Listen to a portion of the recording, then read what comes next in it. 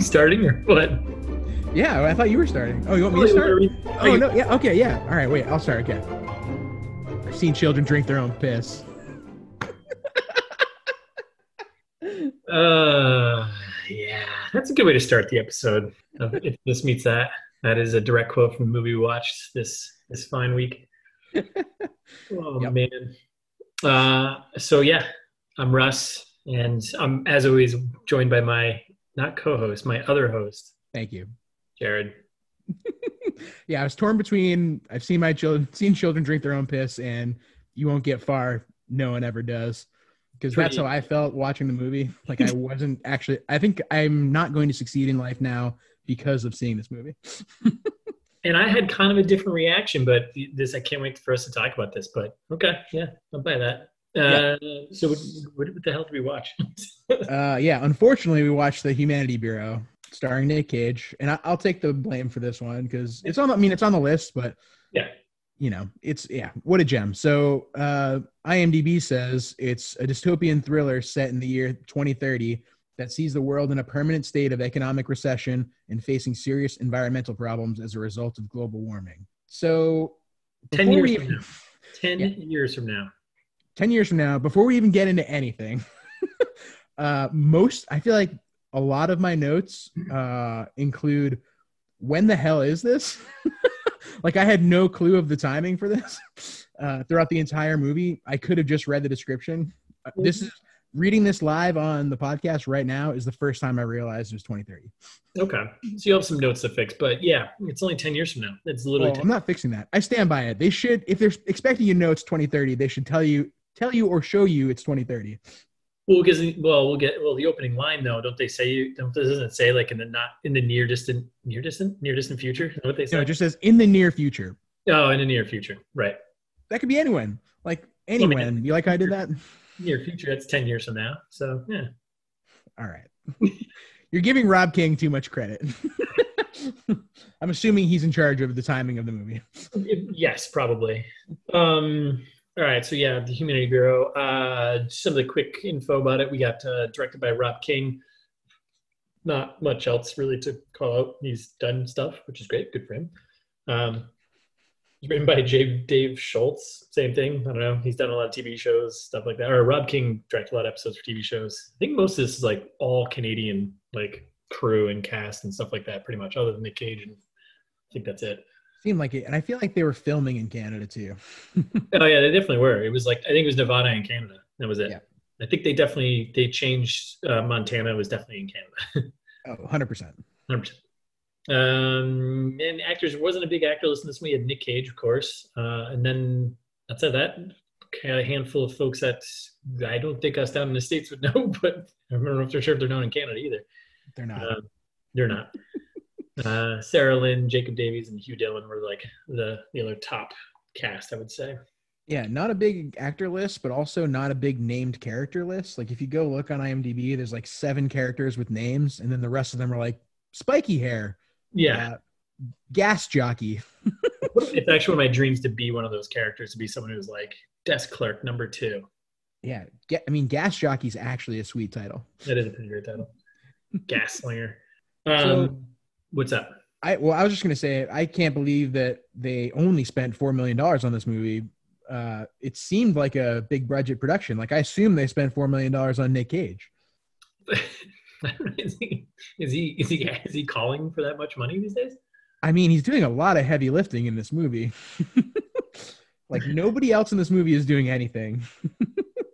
I don't know. Didn't do all that well in the theaters as you might expect. It was released in the theaters?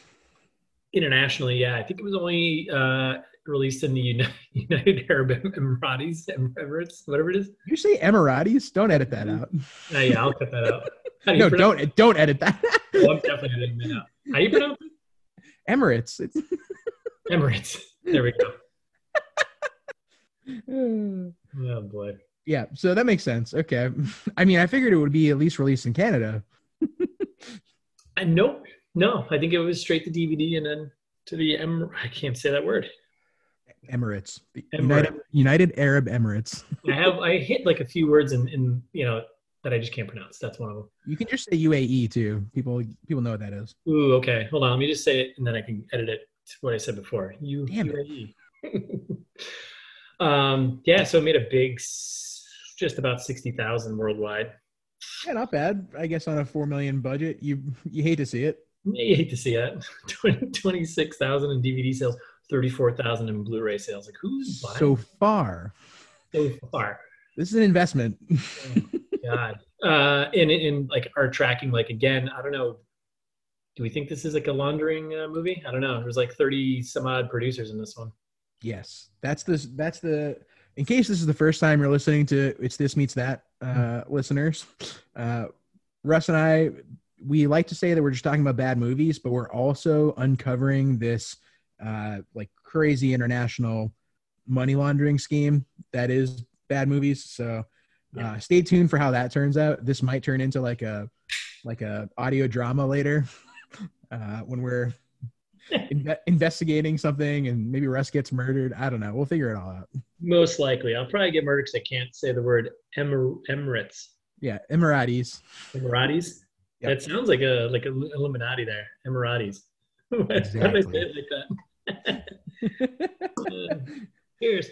All right. So here we are. We're UAE. Okay. What's your pitch for this? Decided to go full Nick Cage, in tribute to Nick Cage not going full Nick Cage in this Just movie. Gonna say that. Yep. Yeah, had to have it somewhere. So I went. I think this is like Leaving Las Vegas meets The Family Man. Yeah. And it makes a lot of sense. Yeah. No, I think you nailed it. You kind of stole everything. Like it takes the thunder out of mine. Like I came up with good movies, but I had to say, like, if you went with a bad version of Logan meets a bad version of Elysium, that's not good. Like, I mean, Elysium is the bad version of Elysium, so I think that's that's a good point. That's a good point. I think that's fine. No love for Matt Damon there. No. Yeah. Yeah, I mean, it's like perfect. Yeah, Nick Cage all the way. Love him. Color Out of Space. Quick plug for Nick Cage. Go see The Color Out of Space. It's a real treat if you want to see him go full Nick Cage. Oh, that's the H.P. Lovecraft one. Yeah. Have you still not seen it? No, I haven't. I know you told me like a month ago to see it. Oh, it's so good. I'll watch it. If you can, rent a theater and make them play it. Super worth it. I don't know if that's possible. Can we? I don't know. I have a friend that did that down in Texas. So. Well, of course. Yeah. Down in Texas. That makes sense. All right. We're just moving along here. Let's jump right into the fast facts. Sure. Yeah. This had a couple of big surprises. Some good surprises. We only have a couple here, but the first one's a big one, right? So the actor Hugh Dillon, who plays the villain, whatever. Spoilers, by the way, from this point forward. I guess that's not really a spoiler. Plays a villain in the movie. Is in a band called the Headstones. He's also in like a solo project, whatever. But they wrote the song that plays over the credits on the map. Solid band name, first of all. Second of all, listeners, go look up the Headstones because they like, so spoilers also, they're Canadian like everyone else in this movie. Yeah. And they look like older Nickelback. If you look at like Nickelback posters from like 2000, they're probably like the same age. If you look at Nickelback posters from 2000 and then go look at the Headstones like main pictures, it looks just like that. Yeah, all their band photo shots are very, I don't know, like it doesn't fit the music that they play. Yeah, it's like very Velvet Underground. They look like they should be more rock and roll and like metal-y, but they're like just or new metal. I could think new metal too. Yeah, who'd you compare? Oh, would you say Lou Reed? Yeah, I said those like very like Lou Reed kind of vocals. Doesn't fit how they look at all. Is he the front man? Yeah. Okay, good. That's what I want. That's him with hair right there. Oh my God. Okay, so can't see this, but I'm showing photos here. Yeah, at Nickelback's popularity, he looked way different than Nickelback. He just looks like he reminds me of Nickelback now. Whoa, flipping the bird there. Wow, this guy's badass. Okay. Aggro with the Public Enemy shirt. Okay, anyways. So that's the first fast fact. Second one's more of like, I don't know, a nod, I guess, to Chinatown. It sounds like, I don't know if they meant this on purpose, but the name of Nick Cage's character is Noah Cross. John Huston's character in Chinatown, same name, spelled last name is spelled differently. Big Chinatown fan. Right? Yeah, it's a great movie. It's classic. And both movies were about water or the lack thereof. I don't know. Oh yeah, you should have gone with like a water one for your Hollywood pitch there. Yeah. Water's so like very important, and then all of a sudden not important at all for the rest of the movie. Yeah, that's a good point. It's mentioned quite a few times and how clean it isn't. Yeah, it's the core plot point, and then it doesn't matter at all. It like doesn't come back at all later. We got two more. So the other one, it was driving me nuts. I was watching movies. I was telling Jared, and I was watching a movie, and like, so it's obviously set in the near future, 2030 to be exact. Apparently, of course, everyone's got these high tech phones that show holograms, blah blah blah, whatever, right? And every time they opened up the phone, there was this sound effect that played with it, and it was driving me nuts because I kept hearing it. I was like, man, I know that sound. It sounds so familiar. Did a little digging, and the sound effect is the when you it's the same sound effect in the Halo games for when you collect a cloak power up. Yeah, didn't know you were a big Halo boy. I mean I was because you're a PlayStation guy now. I am. I mean, I was an Xbox guy. Times they change, you know. Well, PlayStation's just better. That's all. Oof. Shout out to Xbox people. Shout out to yes, everyone. Come on. That's Brady. I'll give you the last fast fact because you were all over this one. Yeah, so I figured there had to be more fast fact. Like anytime Nick Cage is involved, like there's got to be something weird, in my opinion. Yes. And you just have to do a little digging for it. So it's there. Getting to our money laundering scam, I feel like we're basically investigative journalists, and I discovered that this movie had a VR experience somehow on Oculus. Which could explain why there's extra producers on it, I bet. I bet people who are from VR Oculus are probably like, yeah, we're also producers on the film. I bet that's why there's extra producers. Oh, yeah. They're probably like, oh, this seems like a good investment. We'll definitely make the money back. Right. Right next to, was it Speed Kills? Yeah, let's have a VR experience for that too. Yeah. What? So, yeah, I think the description for the VR experience really sells it. So I just wanted to read it quick. You'll be teleported and immersed into the exclusive The Humanity Bureau VR Movie Lounge to enjoy a rich selection of content. I copied and pasted this, so any typos here are not mine. The Movie Lounge to enjoy rich selection of content. Yeah, that's weird. The Humanity Bureau VR cinematic experience in 7 episodes, bonus material from behind the scenes and making of, the feature film trailers, standard 2D and 3-screen formats. I don't know what 3-screen formats is. I don't know either. I'm familiar with standard 2D. Yep. Feature films. Familiar with that. Sure. Trailers and all that. Either way, it sounds not worth it at all. It's free. So, I mean, if you have a VR Oculus and you're really bored and you just want to melt your brain out.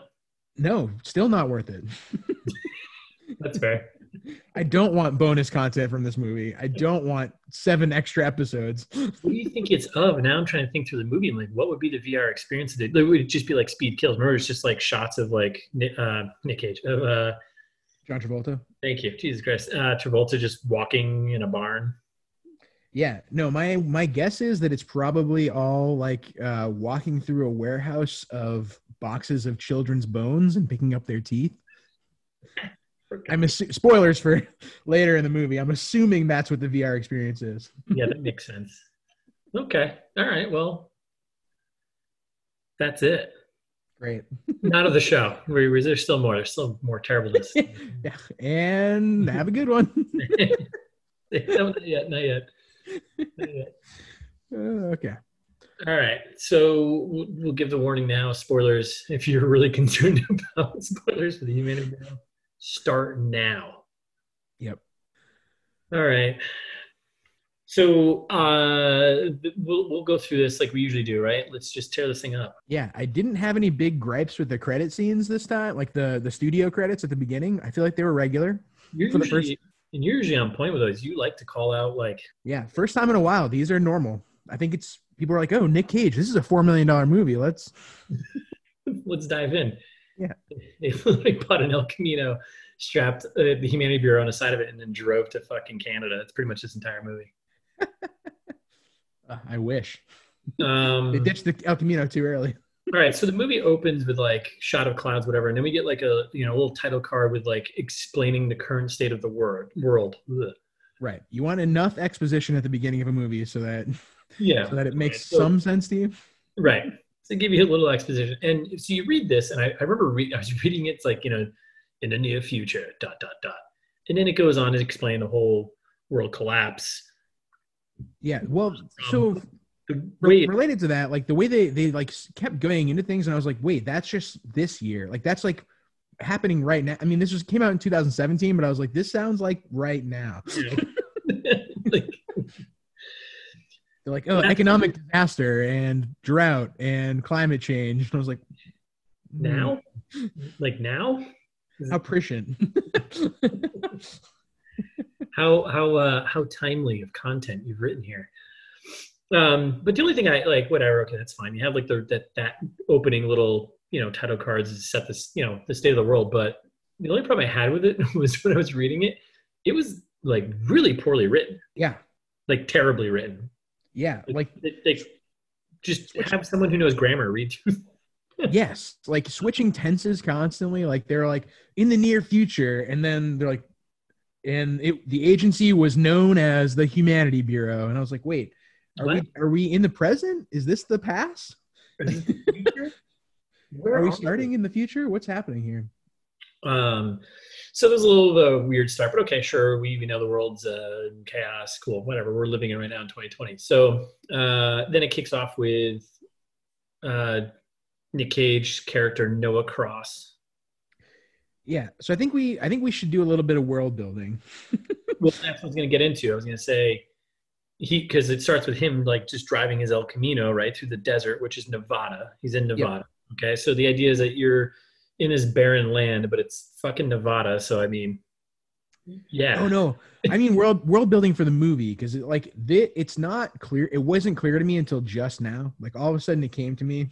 Yeah. What this movie is, and I feel like it won't be clear to anyone else if we don't. So like my thought is, go for it. It's all finally coming together. About 2 hours after I finish. Yeah. Okay. Light bulb. All right. That's fine. Do it. Yeah. There's the big city where all like the people who can afford it live. Yep. And it's walled in. Yep. And then outside of that is kind of like the Badlands in Lion King. Yep. The wasteland. Where there's just like random people scattered across everywhere.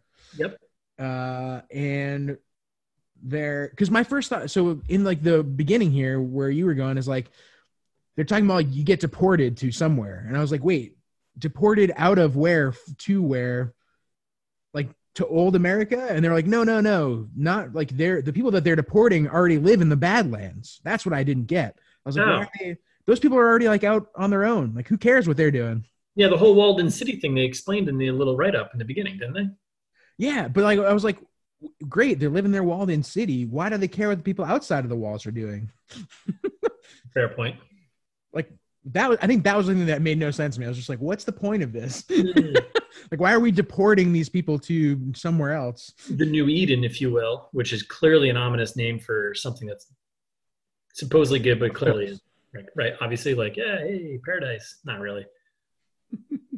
Yeah, because that gets revealed later, which we'll get to. Right. Why they're getting deported. Yeah. So we're driving through the desert. Okay. So Nick Cage, Noah Cross driving through the desert in his sweet ass El Camino, by the way. Like, man, I'm so jealous. Back. I think you and I think we've had this conversation before. It's the perfect car. Half truck, half car. Yeah. It's the SUV before an SUV. It's, you know what I mean? Like, right. But like, with no height restrictions. Yeah. You can throw your bike in the back. You can throw a cooler back there. You can throw friends back there, you know? Oh, you always throw friends back there with a Right? cooler of beer and Yeah, cooler Budweiser and just cruise around in your El Camino in New Mexico. I mean, that's living. uh, Or I'm Texas. I'm so jealous.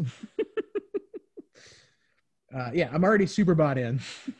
As soon as it comes in, Yeah.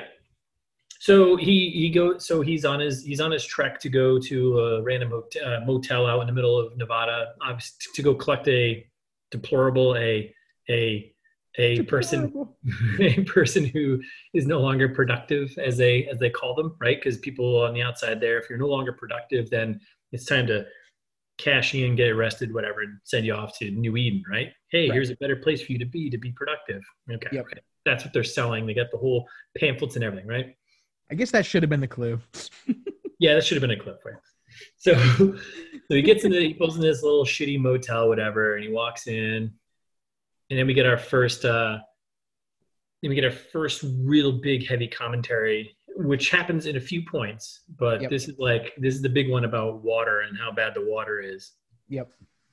When the guy in the motel there, the guy who runs it, tries to sell Nick Cage a bottle of water and Yes. goes on talking about the water. They have this like probably 2 minute long conversation about the water and then how it's illegal to sell water that's like right governmentally isn't Yep. like government prepared or something like that. Great apocalypse trope. Yeah, right. Like I mean, selling water's a felony. yeah. We all saw Fury Road. Yes, water is going to be. We all know how the environment works. Yes, water is going to be a problem in the future. Got it.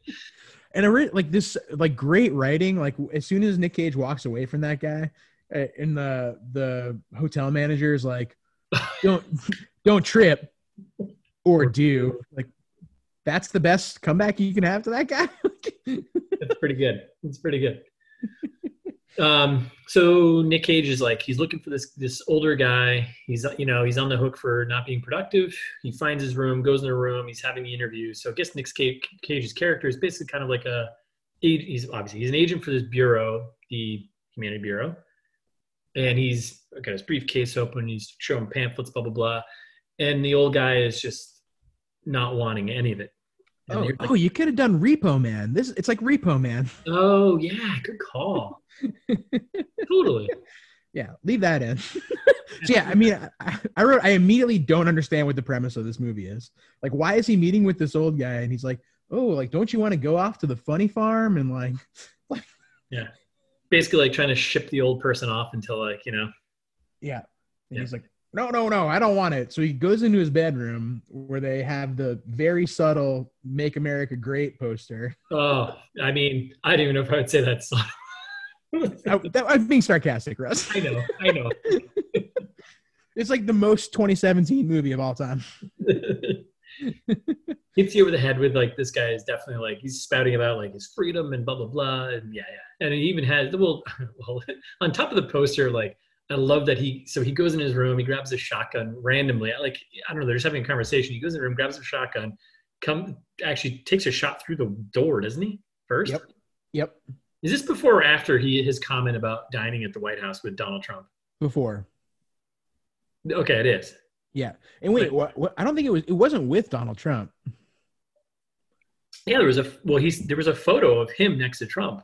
Oh, so I didn't know that was I didn't see like who was in the picture. Like the picture wasn't clear enough to me. Oh, it's totally Trump. It was a photo of like a younger version of this old man having dinner with Donald Trump.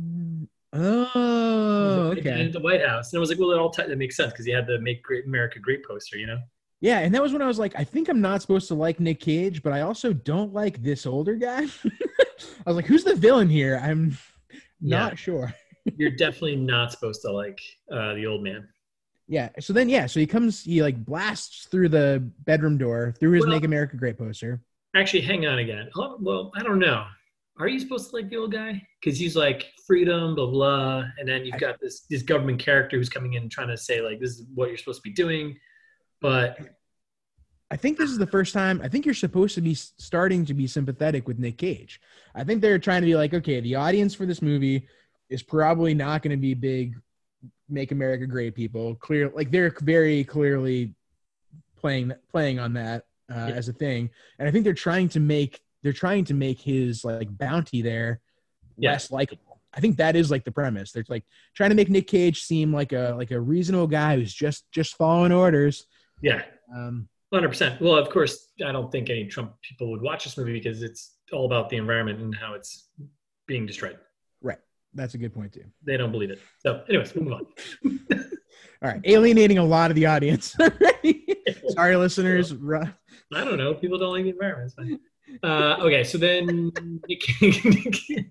Yeah, I know we have a lot of big Trump fans in the audience. yeah, probably like 2 of them. That's fine. Yeah, so then the old guy comes out with a shotgun, blasts the door. I ate dinner with Donald Trump and blah blah blah. Okay, this whole thing goes down, and then the hotel manager comes up, right?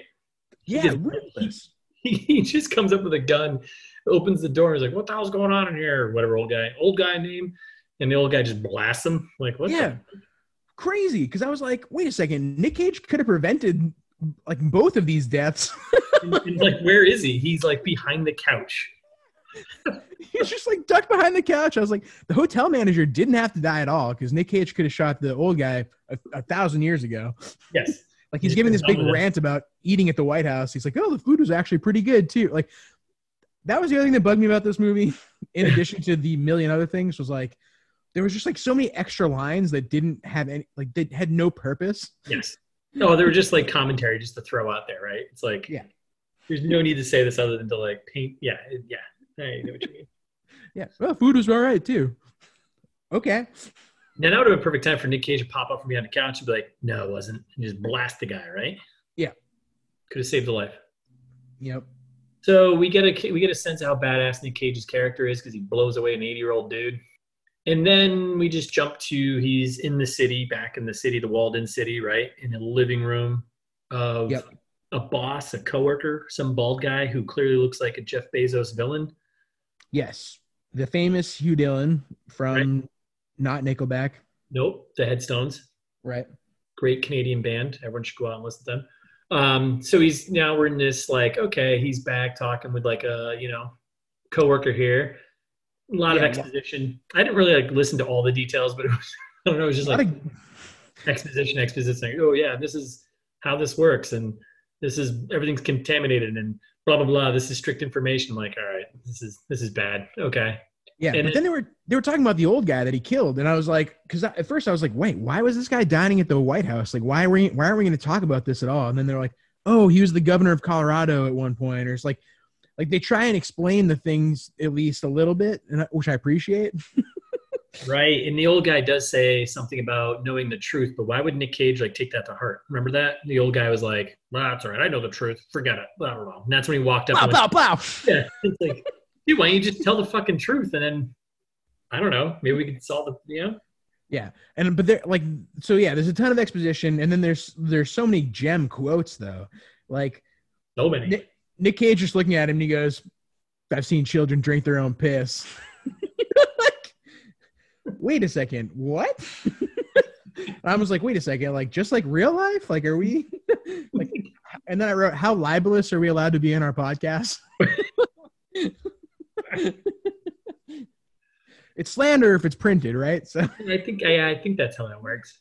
Yeah. So then exposition of like, you're just like radiation contaminated everything, and then they immediately pass over that, and I was like, wait, I want to know more about that. What happened? Like, was it a nuclear war? Was it some kind of accident? Like,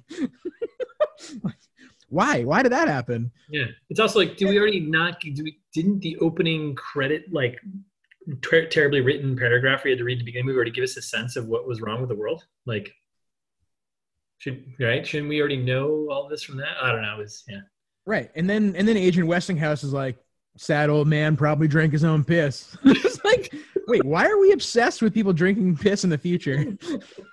I don't know, because it's the only way to get, I guess water if you feel, I don't know, whatever.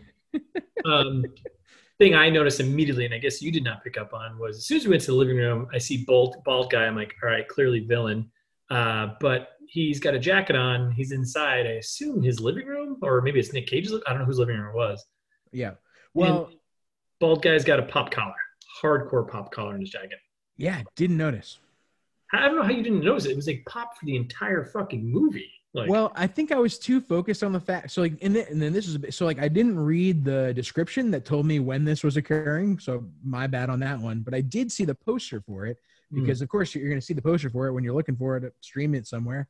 And he has an eye patch on the poster, and so I was like, wait, why doesn't he have an eye patch yet? Oh, this guy's definitely going to become the villain. That's why he has an eye patch in the poster. kind of spoilers in the poster there, huh? Like, why would you? Yeah. What?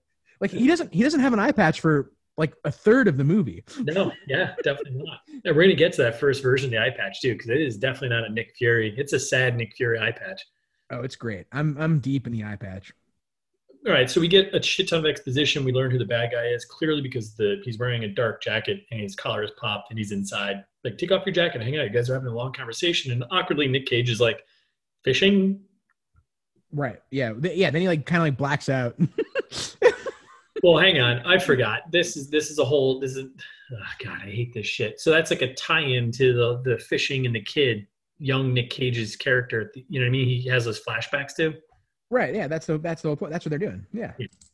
Yeah. This is going into the next scene when he's like, they're like, oh, okay. Like they're playing this weird sad song. Right, when he's driving again.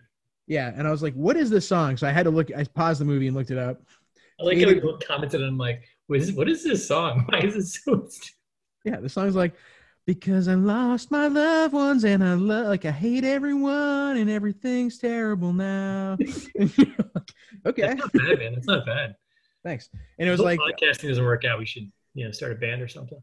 right. So yeah, Faded Gloryville by Lindy Ortega. It's like it doesn't seem like it fits. I feel like that. I mean, that's what made me look it up. It completely stripped me out of the movie. I was like, what is going on right now? What the fuck? Yeah. I was like, is this a weird music video all of a sudden? All right, so we got all that set up. Hopefully everyone's still following along at home. I doubt it at this point. I think we've probably fumbled a couple of times explaining what the fuck's going on. But hey, this is what this movie is. So we're just doing it as we saw it. So yeah, I think we're on track. And like this, that's when he blacks out and goes to like his happy place, the fishing zone there.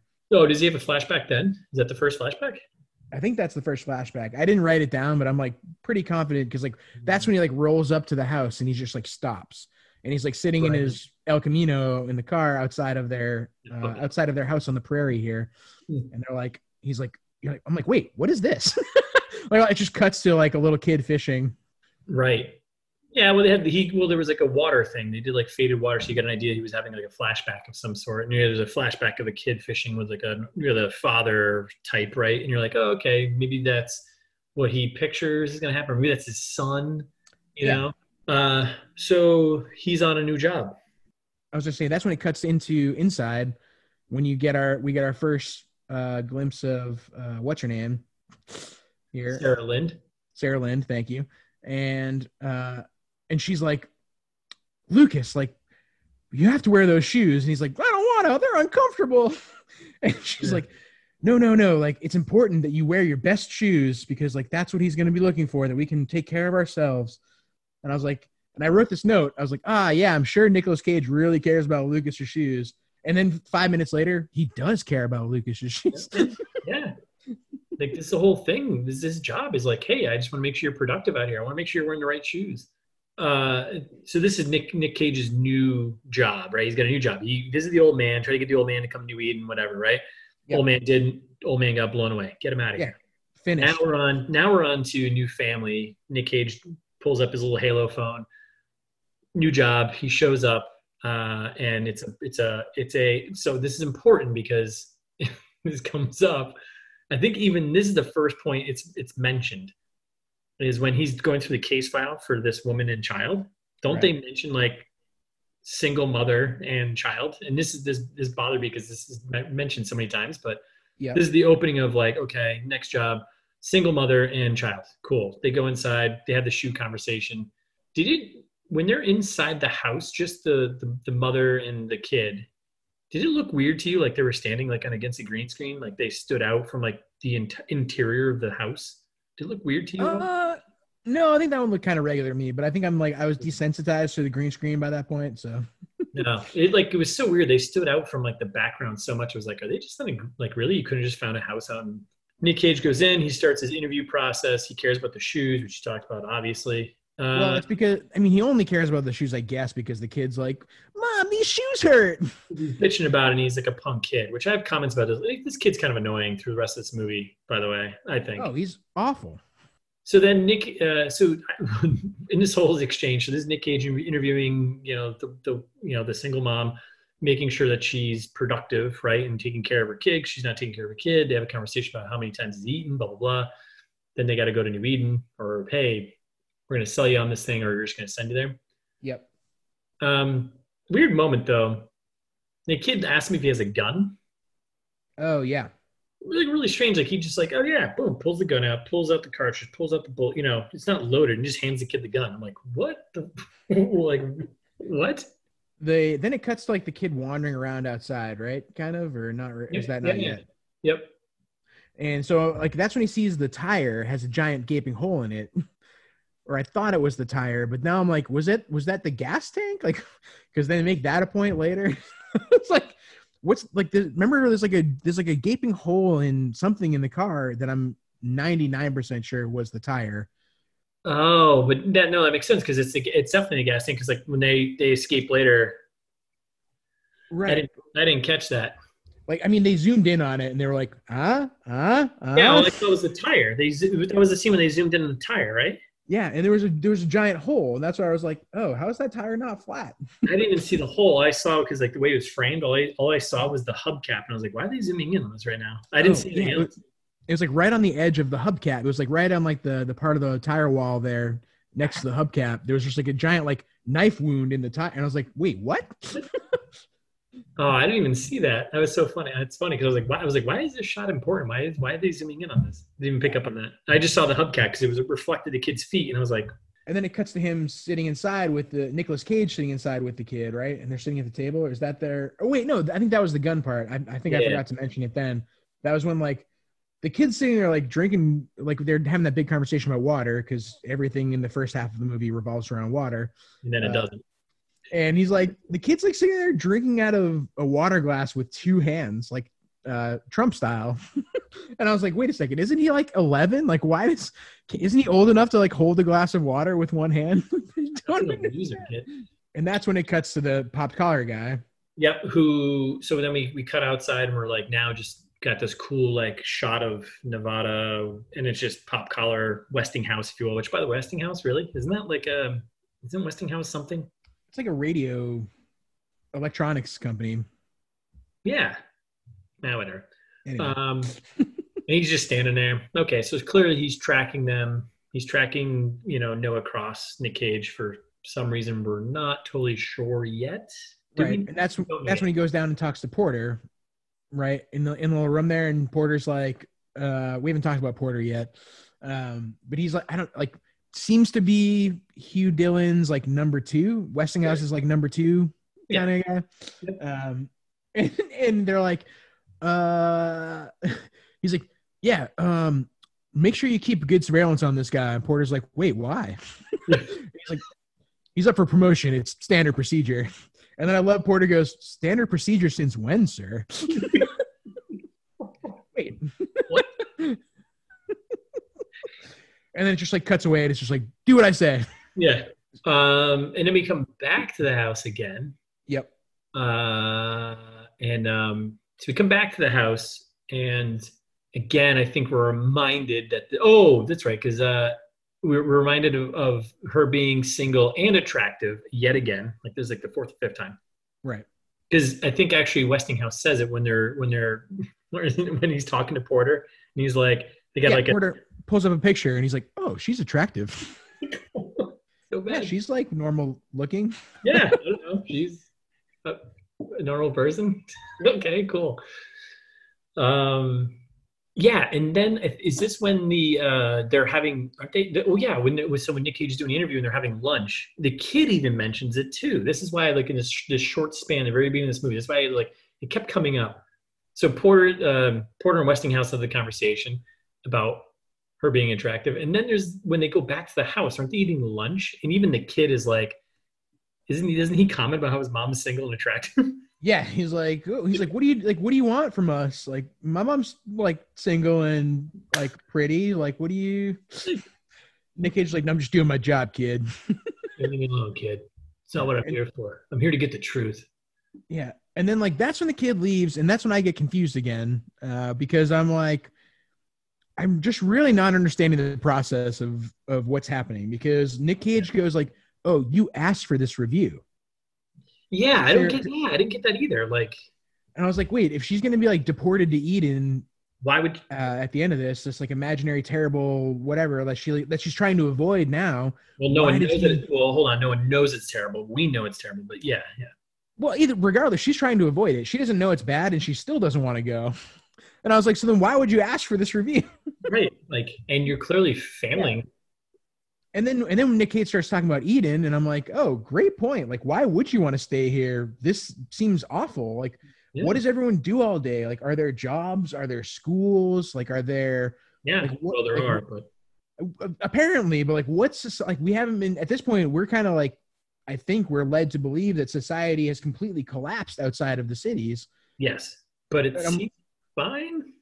Right, but it seems totally fine. And that's why, like, I think I'm on Team Humanity Bureau so far. Like, New Eden sounds dope at this point. Not Team Freedom on the outside of the city walls. No, I'm Team Humanity Bureau. Like, these guys are like trying to make a better world for the people who live in the shitty irradiated landscape where you can't grow crops and you don't, like, I don't know, like, they seem destitute. Yeah, I mean, they do. I think they're fine though, but there was also a line about like how they can't grow anything out there, and I'm like, well, it is Nevada. Sure, but I mean, even like, well, like in Nevada, when you have like irrigation systems set up, it's totally fine. Now, 10 years from now, you won't have those. Like, it's all gonna be gone. But yeah, I'm on board with you. Like, yeah, I mean, I would be like, yeah, this pamphlet looks great, New Eden. Let's fucking go right now. Like, why wouldn't I?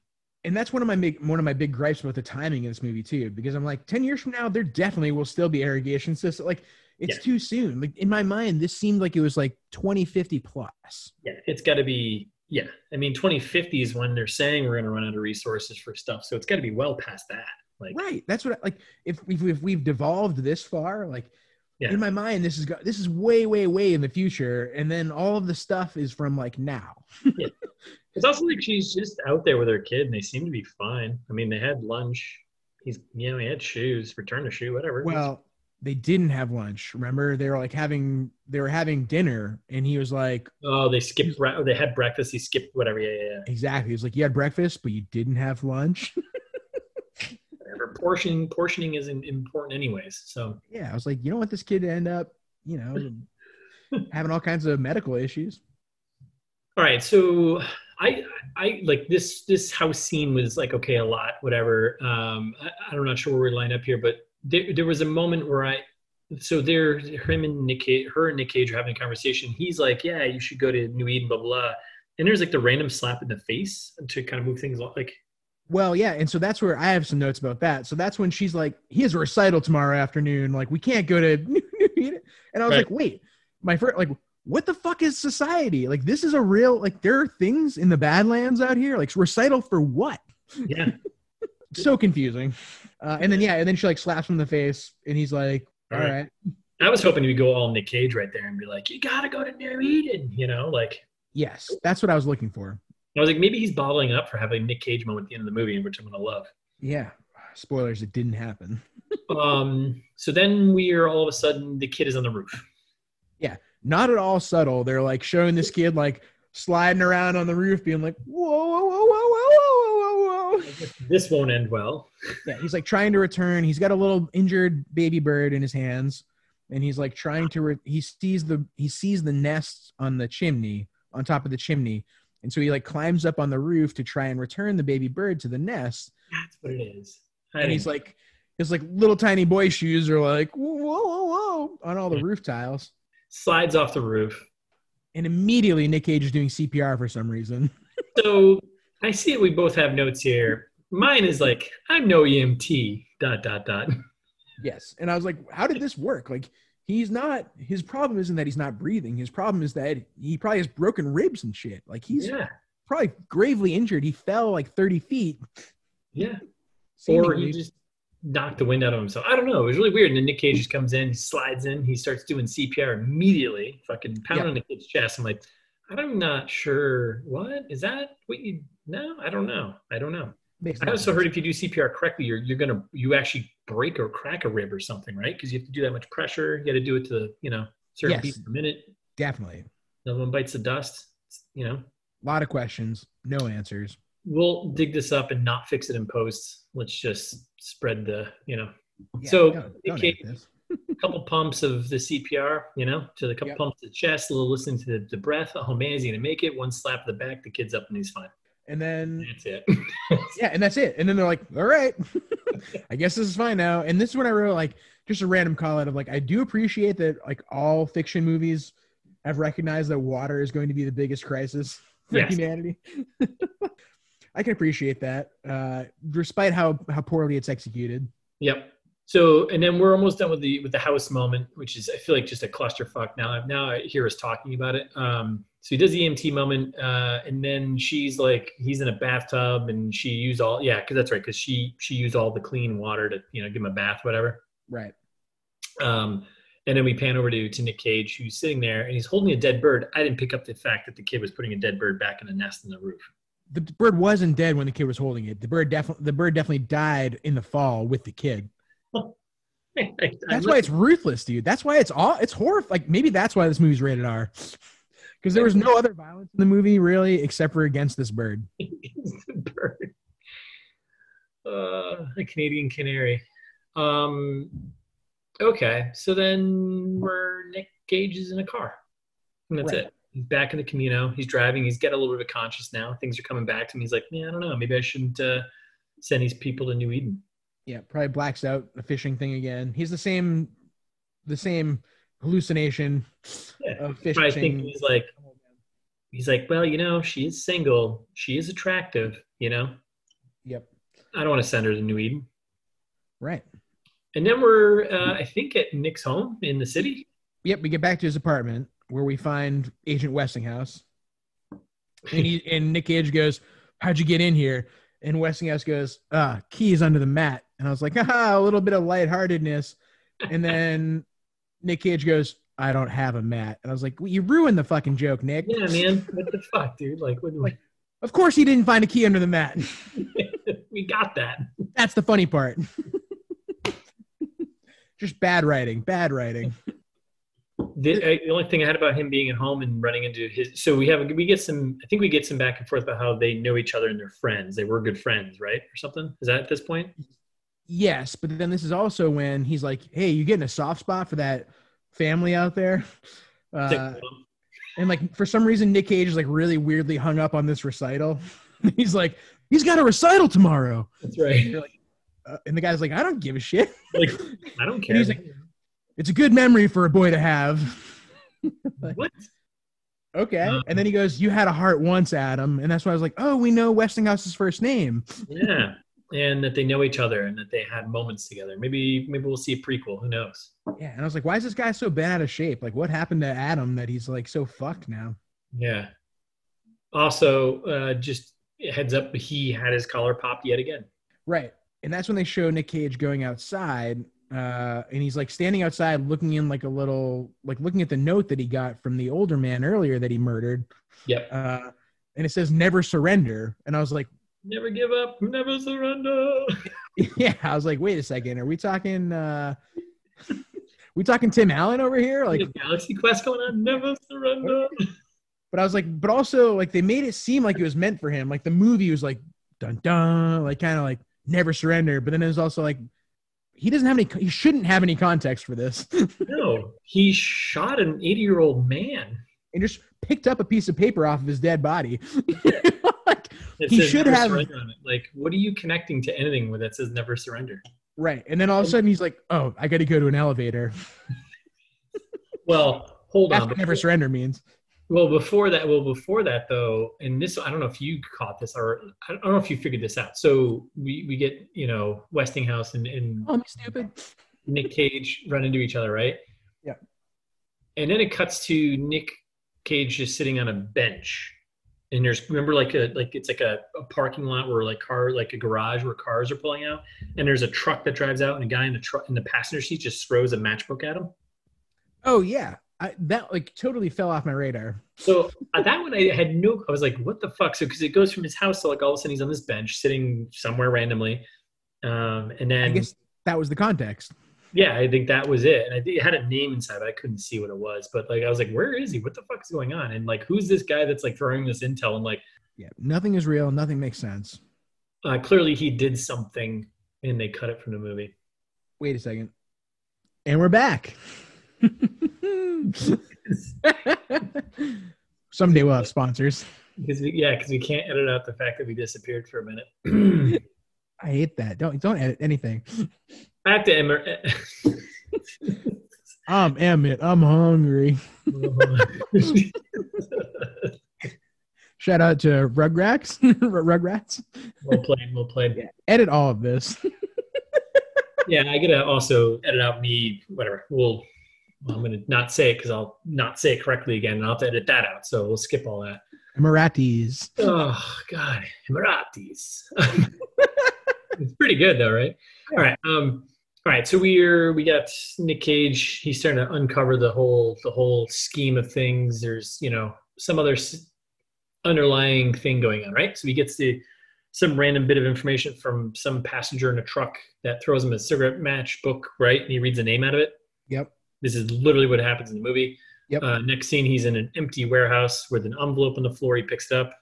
They kind of show it to the camera, but I couldn't really read it. I was like, I'm not gonna. Oh, they don't show it at all. Like definitely don't show it enough to intend you to be able to read it. Okay, all right. But they showed enough to be like, oh, this is important. It's like, well, like, oh, there's an envelope. Cool. Why is it here? Okay. And then he's in an elevator. Right. And so he walks in this elevator in what seems to be a construction site. Like, am I wrong?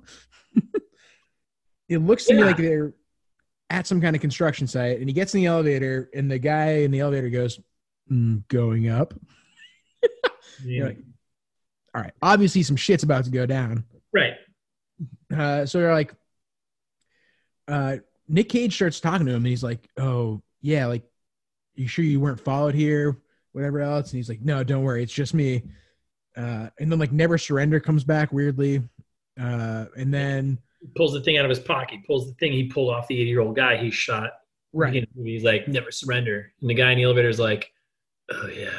Murphy's his name, by the way, I think. Murphy. Oh, he has a name? How does he have a name and like Spiky Hair doesn't? Spiky Hair is way more important later. Pretty sure he does. Doesn't look like he does in the list here. He doesn't even show up. Oh, Irving. That's his name, not Murphy. Oh, yeah. No, you're right. Irving's the main character. Yeah. But Spiky Hair gets billing above him. Hey, you gotta fucking have good spiky hair, man. Sure. So then this is when I think the first and one of the only times in the movie we get a good Nick Cage moment. He's like, what is the truth? Like, yeah. Why would you say it like that? Yeah, that's kind of weird. So he has this conversation with this random dude in the elevator, Irving, not Murphy, who I thought his name was. This is the first time that we're like keyed into whatever the truth is. Like this is like right. They try to make this an important moment, and in the movie it is an important moment, kind of like in retrospect, but you wouldn't know it from the scene. Yeah, like the scene is really poorly written, but you're like, oh, there is some kind of conspiracy happening. Like obviously, I assumed that because otherwise, why would there be a movie? Why would you call something New Eden? By the way, I mean that's kind of sure. It sounds conspiracy related. Yeah. But yeah, so you're like, this is the first time you're like, oh wait, it's real. Yeah. There's something going on behind the scenes, man. And then, so Rando dude, not Rando anymore, Irving, who apparently knows a lot of stuff. I think he actually works for the Bureau, I believe. Yes, it seems that way, yeah. And they confirm that later on. But so he works for the Bureau, and he sneaks. We don't know this at this point, but we don't know he works for the Bureau. I don't think, at least. He gives Nick Cage's character like a little mini drive, right? A little USB drive, a little fucking. Yeah, I didn't see it, but seemingly it happened. Little thing, little guy. It's got all the information on it. Yep. And then we cut to Nick Cage back in his house, looking at the information just from behind him, and he's like, the only line we get is, "Oh man, what have we done?" Yep. And then we cut to the recital. just before we get to the recital, I'm also really still hung up on this being the near future. Like this is 2030. So like this is part of the timing for me that was really weird. I still didn't know it was 2030 at this point. And I was like, wait, everything from this movie is at best 2008, despite the fact that this came out in 2017. And then they're like, oh, wait, but we have these weird holographic phones. And you're like, I don't think that's going to be a thing in the next 10 years. I'm no phone expert. I mean, no, it won't be. Projection phones are not, I don't think it's a marketable device. Like we already have those today. Yeah. And like people don't want them. Because everyone can see what you're fucking doing. Right, exactly. Yeah, like you don't, like nobody wants a hologram coming up on their phone being like, oh, okay, thanks, computer. Anyway, so yeah, so then we get to the recital. Coming in, Amazing Grace coming in hot. It wasn't Amazing Grace. It was. That's what that's right. When they first comes in, that's right. They're all singing Amazing Grace. That's right. And then the kid, we go back to Single Hot Mom's kid. He's singing the Pledge of Allegiance by himself. Yeah, solo from my guy. Big solo.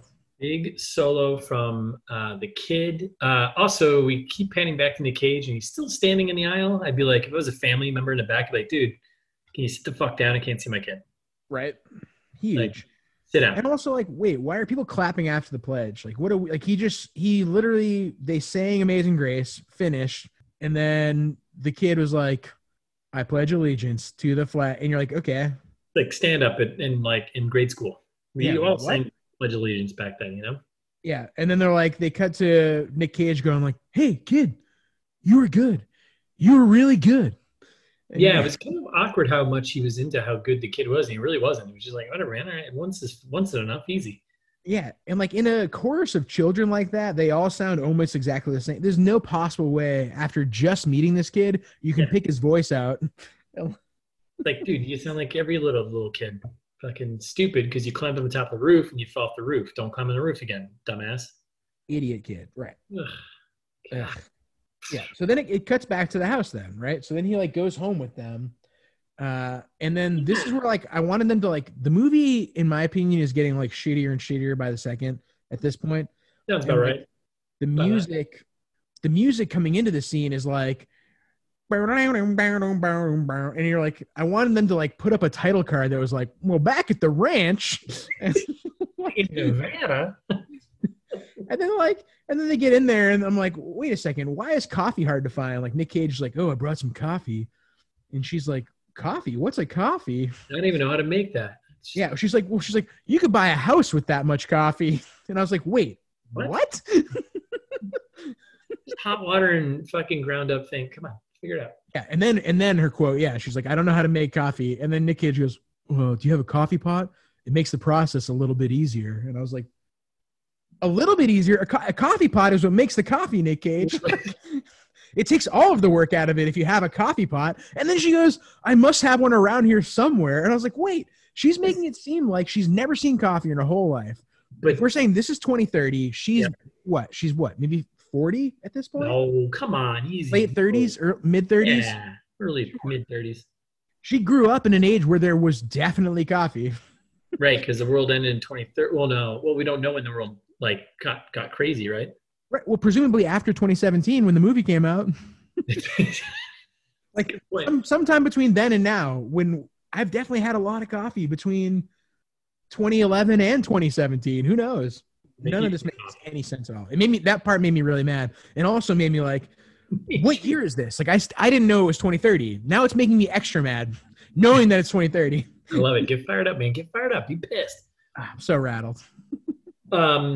So there we are. Coffee conversation, nighttime. Not sure why the single attractive mom out in the desert invited Nick Cage back. He still looked creepy. I still wouldn't invite him in my home. Right. They flash the El Camino. After the coffee conversation, she also says like, "Oh, you're not what I expected." Oh yeah. Like yeah. He's like, well, okay. Get off of me. Yeah. Like all right. And he's probably like, yeah, well, you weren't what I expected. Single and attractive out here in the desert. Yet again. Emphasis on attractive. Right. Okay. So house, coffee. So then there's another flashback. The fishing? Yes. he ends up sleeping in his El Camino because that's what you do when you have an El Camino, you sleep in it. Why wouldn't you? And he has a flashback to water, kid fishing, and I was like, oh, fishing. At first I was like, oh, is this his kid? Oh, interesting. That was my first thought. Was that Well, because they do it a couple times? I was like, oh, is this him like having a flashback and maybe his kid died and he's like, just like that's why he's having this moment of like wanting to protect the mother and the kid. yeah, I would have thought that if the adult looked anything like Nicolas Cage. You don't see it. You don't see him until the third time because they do it three times, and once in the beginning, once in the middle, once now, and then do it later. And then I was like, oh, that's not. That's just. That's fair. It's a fair guess. I wasn't there. I wasn't there either. And then he wakes up. So we're back in the house. Nick Cage wakes up from his little nap, has his flashback with what I thought it was his kid, not his kid. Right. And bad guys are coming. Right. So the bad guys are rolling up to the house and it flashes on the El Camino, which I love how they replace all the, like, this is, at first I was like, oh, this is Nick Cage's personal cop El Camino, whatever. It's not. It's like an official government El Camino. It's got like crazy, weird government stickers all over it. Yeah. So weird. Yeah, it just says whatever the fucking title of the movie is, the Humanity Bureau on the fucking bottom of the door. Right. Makes no sense. Like, Makes no sense at all. Why even bother doing that? Yeah. So then I loved just a couple of lines there. Like when he's like, we got to get out of here. And the kid's like, what about my books? And he goes, take one. I was like, wait, why is this conversation happening? Yeah, right. Like, look, we need to get the fuck out of here. Bad guys are coming. She's like, I need really bad writing. And then they just roll up and our guy Hugh Dillon, Agent Westinghouse, is taking what's her name in the movie? Rachel. Wow. Well, yes. For now that we know. We'll get to that. Takes Rachel hostage, the mother. Randomly, they just show up. Like, wasn't Nick Cage outside with didn't he pull out his big gun at one point? Didn't he pull out the big machine gun? It was just like, yeah. He did. He pulled it out and then like got a couple of shots off poorly. And then they just jumped to being inside the house and fucking our boy there, Dylan / Westing Clearinghouse, just had Rachel at gunpoint, aka he's got her in a chokehold. He's got her at gunpoint. He's like, I'll blow her away if you don't do what I say. And then boom, out of nowhere comes the kid with a BB gun. Yeah, well, before that, first of all, I'm like, wait a second. I didn't know this is 2030. In the near future, like, what does the judicial process look like? Like, why would he just execute her? Like, he's not supposed to be a villain. He's a government agent. Yeah. He's a villain and a government agent. But like, in what world would he be like holding this woman hostage, being like, if you don't comply, I'll kill her? Dude, the truth is going to get out, and the truth can't get out. I guess. This is what people do, you know? You got to seal it up. I'm rattled about it. Conspiracy stuff, you got to seal it up. Right. So then the BB gun.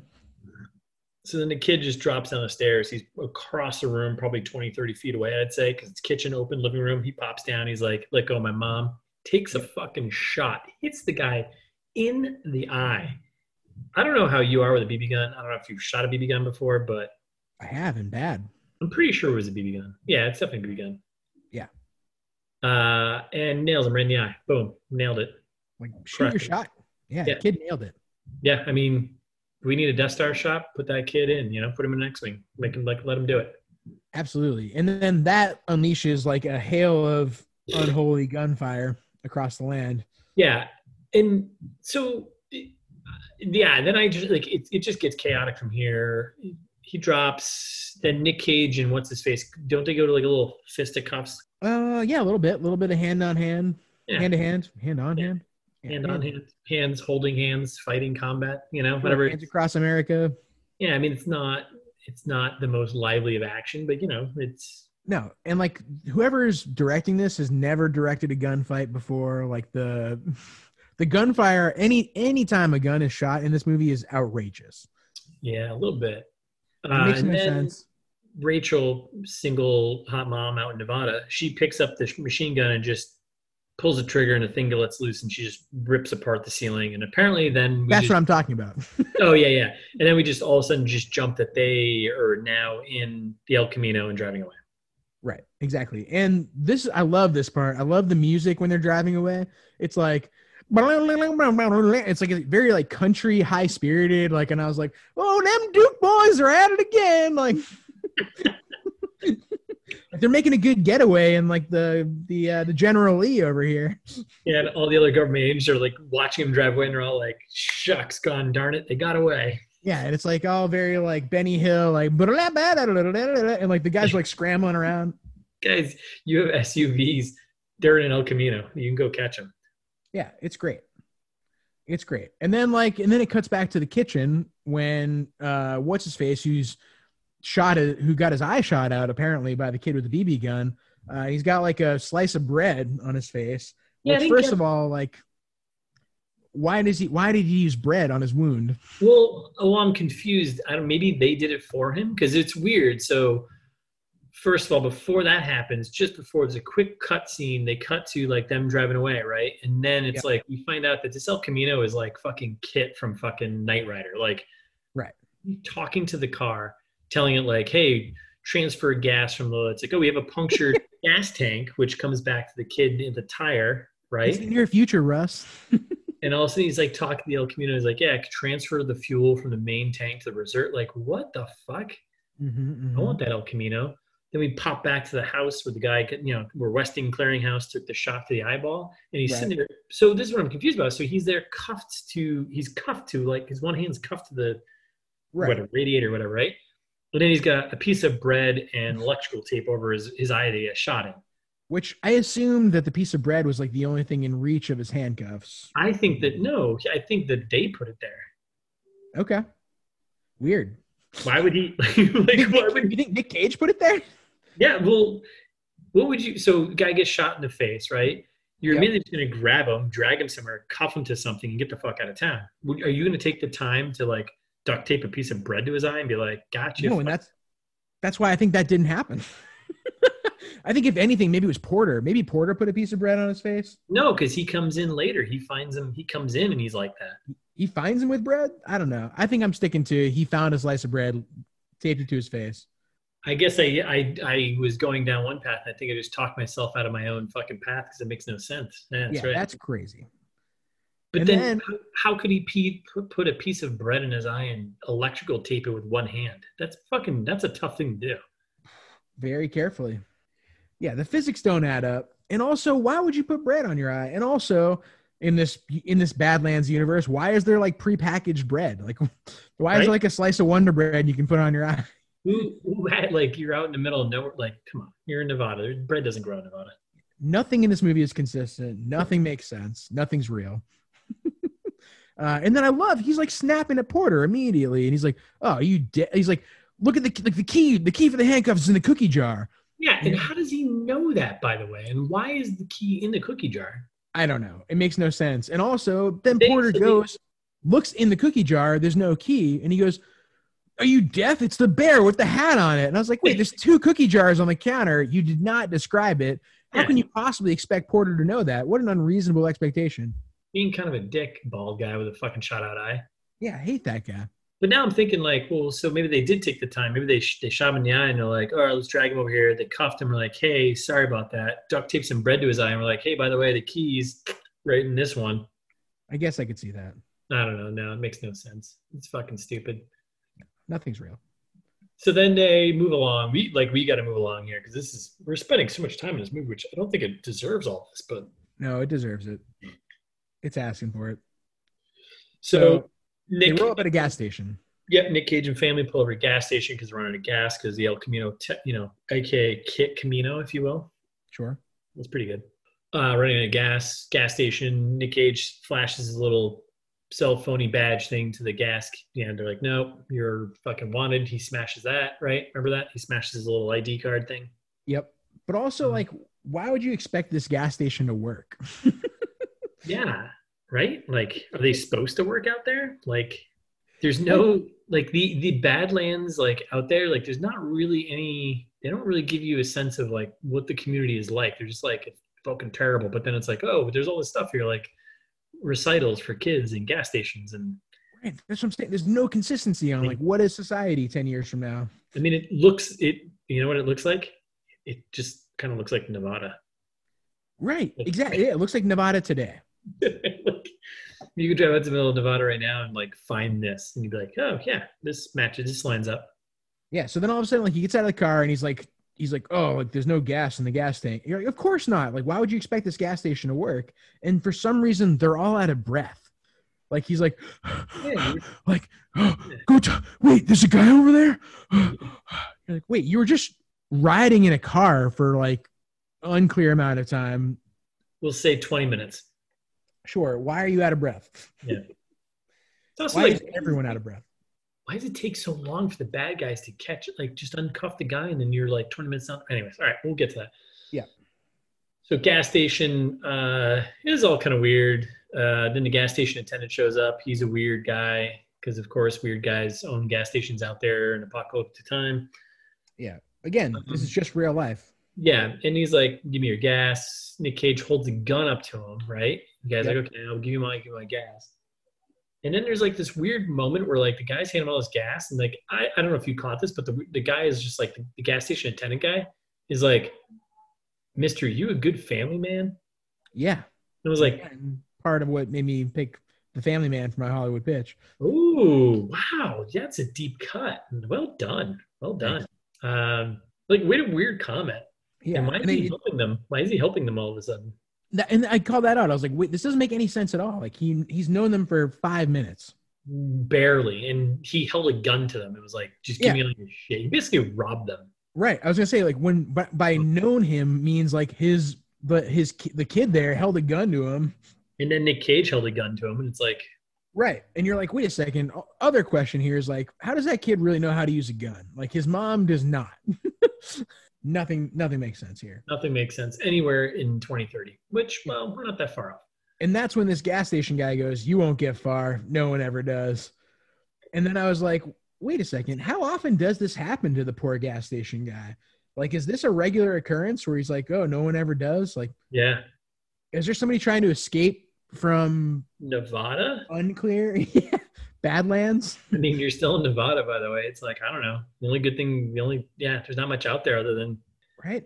Cactus. And then like Nick Cage is currently kidnapping this family. Like we have no clue what's happening right now, other than he's just kind of stealing them. It's true. He kind of technically is just kidnapping them, and like under the guise that he's saving them. He didn't even say, "Come with me if you want to live." Right. He just was like, "Get in the car, grab one book." Yeah. Yeah. Grab a car. Don't forget to take a book. Take one book. And then like I'm super invested in Crutch's guy here, who I believe is credited as gas jockey. Ooh, that's a great. Yeah, he is. That's it. Sheldon, gas jockey.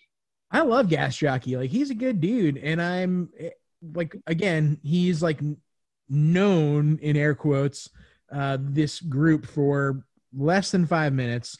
Yep. They've held guns to him multiple times, and yet he's like, if you're going to get out of here, you need a distraction. Yeah, I do. Nick Cage is like, all right, smell ya. And like starts driving away, and the guy sacrifices himself. Yeah.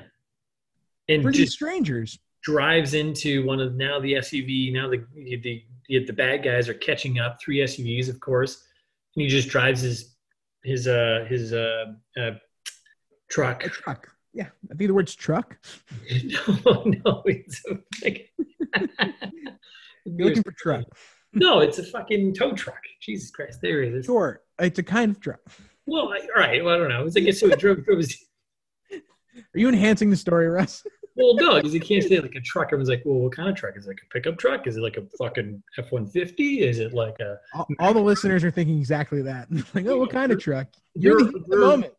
On their fucking edge of their seats with bated breath right now, just wondering what the fuck's going on. And I'm like, truck. And they're like, what kind of truck? What the fuck is it? Is it a truck that converts into a car? What is it? Is it like a new Tesla truck? What is it? Yep. He gets inside of Optimus Prime. And just drives into one of the SUVs. Let's be, accurate with our car calling out here. Sure. And that's it. Right. And it doesn't accomplish anything. Like there's so many other bad guys that are chasing them. It's like, dude, you couldn't have hit the first car, like the lead car, and caused problems for all of them. No, you had hit the last one. Yeah. Like it makes no difference at all. And I was super invested in this guy. Yeah, you're a gas jockey. You just lost all this credit because you spent so much time warming up and spitting your shit. You just drive into the first car. Rest in power, gas jockey. Whatever. Anyways, well, that's the end of part 1 of the Humanity Bureau. Part 2 will be out on Thursday, wherever you get your podcast. So tune in. In the meantime, follow us on Instagram at It's This Meets That, or on Twitter at ITMTPod. As always, you can find all our episodes at itsthismeetsthat.com. Thanks for listening.